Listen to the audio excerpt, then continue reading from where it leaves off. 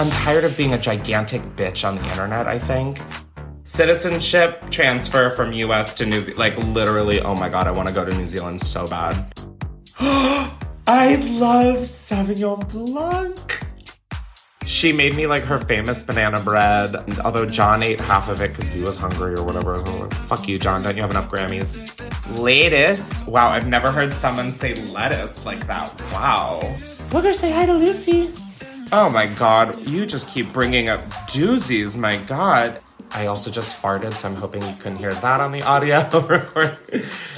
Kia ora everybody, and welcome to a very special episode of Culture Vulture. I've just come off of an interview, or more maybe like a chat, just a chat with Chris Klemens. Now, Chris is a YouTuber, an influencer, I don't know, he's really outspoken, he's really fucking funny, he's a comedian, that's what we'll call him. He's got a gorgeous dog, Booger, who comes and joins us for some of the interview. He talks about Chrissy Teigen, he talks about Emma Watson, all these weird scenarios he's been in. He even talks about drinking marinara sauce instead of tomato soup.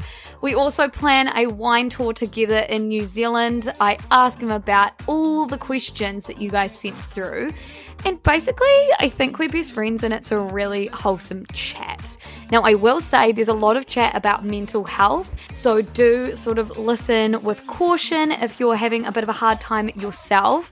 And it wouldn't be a normal Shit You Should Care About podcast if there weren't some technical difficulties, so the sound at some points is not great. Anyway, I will stop talking. Here is the interview. Love you all. Okay, Chris, I want to start off with this because I was listening to your podcast, Unhinged, Chris Klemens. The name fits the whole vibe of the podcast. And I heard you talking about how, this is so not even shit you should care about, but how you heat up marinara sauce and eat it as if it's tomato soup. Listen, I did not come on here to be attacked or to fight, okay? Like, what are we doing here starting out of the gate with that? If you listen, you know exactly how I feel about that. You know how it makes me feel. I think that tomato soup that you buy out of a can is trash. It all tastes the same and it tastes so metallic. And to me, getting tomato sauce, like plain marinara out of a jar, putting it into a bowl and then heating it up, how is that not like gourmet tomato soup? I don't care. No, I'm obsessed with you. I'm also obsessed that this is the hill we're willing to die on at the start of this podcast. No, it's like the hill I will just like be willing to die on in general. Is like, I think it's like my one mission in life, and I don't know why, but I love that. Also, I put a wee call out to our audience saying that I was interviewing you.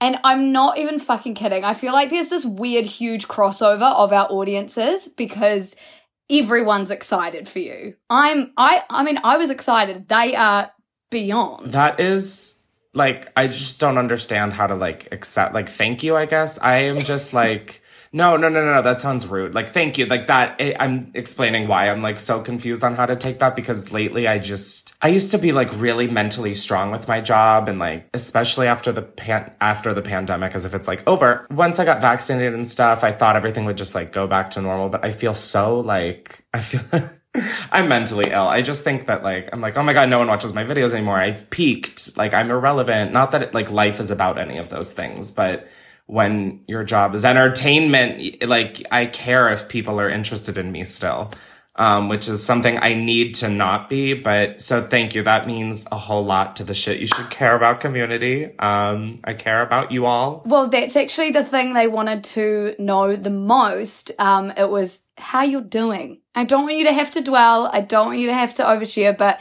we talk about mental health so fucking much. We've just gone back into lockdown. I'm in my 10th week of, like, being in my room. Stop. So I'm sort of right there with you, but everyone wants to know, and I want to know, how are you going? You've had a bit of an anxious morning. Yeah. Oh my God, you're really up to date shit. It's my job. My anxiety, so I wake up with a lot of, I call it morning anxiety. It's in the morning when I wake up, and it's like anxiety. It's like the worst anxiety I ever have. is like just when I wake up, it's sometimes like 5 to 7 days a week. I feel like a lot of it is dealing with like thoughts that you have and trying to regulate what is a rational thought and what is an irrational thought. My therapist calls it whack-a-moling, where it's like the second you have a thought that you know is a cognitive distortion or like is an irrational thought, you say, nope, we're not doing that.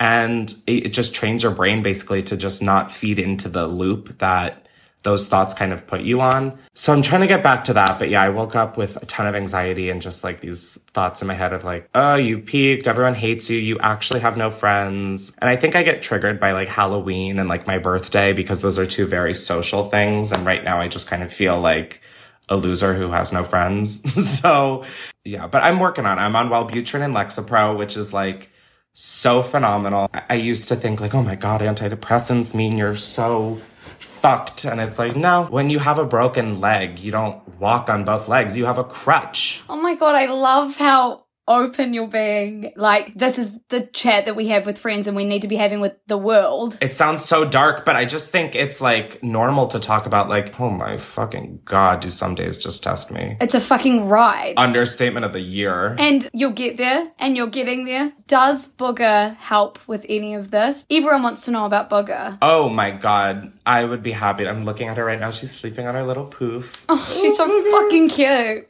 I would take bullets for her, like so many. No, but she is everything. I know, literally, I'm sorry, you lit the fuck up as soon as I knew it was a good segue. I was like, yeah. Let's get on to booger. You're like, oh shit, how do we turn this ship around? I mean, how could I not? She's just a fat little nugget. Oh, I just want to squeeze the shit out of. What is that human, like, reaction to shit where you just want to like destroy it? I don't know, but I think we should look into that. Yeah, I don't want to destroy, just for the record. I guess I should make that like, but like, oh my God, she's so cute that I just want to. Anyways, this has been the weirdest start, I feel. It's unhinged. Oh my God, we both jinxed. You owe me a joint. I can't actually get to the US right now, so maybe when you get to New Zealand. Which is one of the questions that I need to ask you. Everyone wants to know if you know anything about New Zealand. I know Lord is from there. I know that you guys have a female leader. Jacinda Ardern. What? Jacinda Ardern is her name. Jacinda Ardern. Hi, Jacinda. Yeah, she'll definitely be listening to us. That's why I failed schools, because I can never remember details like names or dates or, I mean, just like anything remotely useful. I know you guys are called Kiwis. Yeah. Right? And do you know if it's after the fruit or after something else? The bird. Yes, the bird.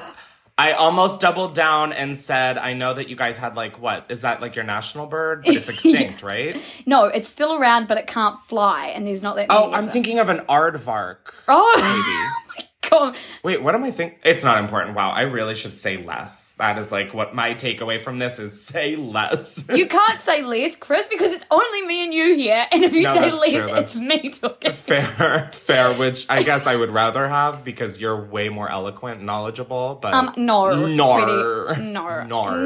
Me and Chris were just talking about how he goes, no, or he has a bit where he does that like Jamaican, like Australian voice where he goes like, no. And I've already had to call him out. It's not a bit though. Like, it's not a bit. It's like a bad habit at this point. I used to watch it when I lived in New York. I would get stoned and just watch Jamaican, and then I would be high, and it's like a character flaw at this point. I don't have I have no control over it. It just like comes out. No, but same. It happens to me at work all the time. Work, as if I don't fucking work for myself. Okay, boss girl. I get roasted all the time because my no's are constantly, no, sweetie, no.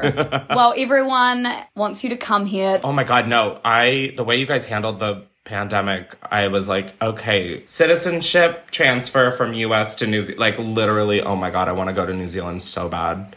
I went to Australia briefly for a tour, and I was like, oh my God, I can't even imagine what New Zealand looks like. Like Australia, but less people and like much more relaxed. So your vibe completely. It's like a lot greener, right? Yeah. Okay, that's like the vibe I get. Speaking of the pandemic, which we're all speaking of all the fucking time. I know. But you have been amazing with like the information that you share about the pandemic, and just like, I don't know, you just don't beat around the bush when it's like, get a fucking vaccine, put a fucking mask on, protect your community. I don't know. It's something that like literally the entire world is going through. So like for me, I feel like to not be blunt, I don't understand that. Like we are all in the same, but like no one is immune. Like, no, I mean, I don't know. I'm tired of being a gigantic bitch on the internet, I think. And like over the last year and a half, I did nothing but sit at home on the internet. You're very outspoken though.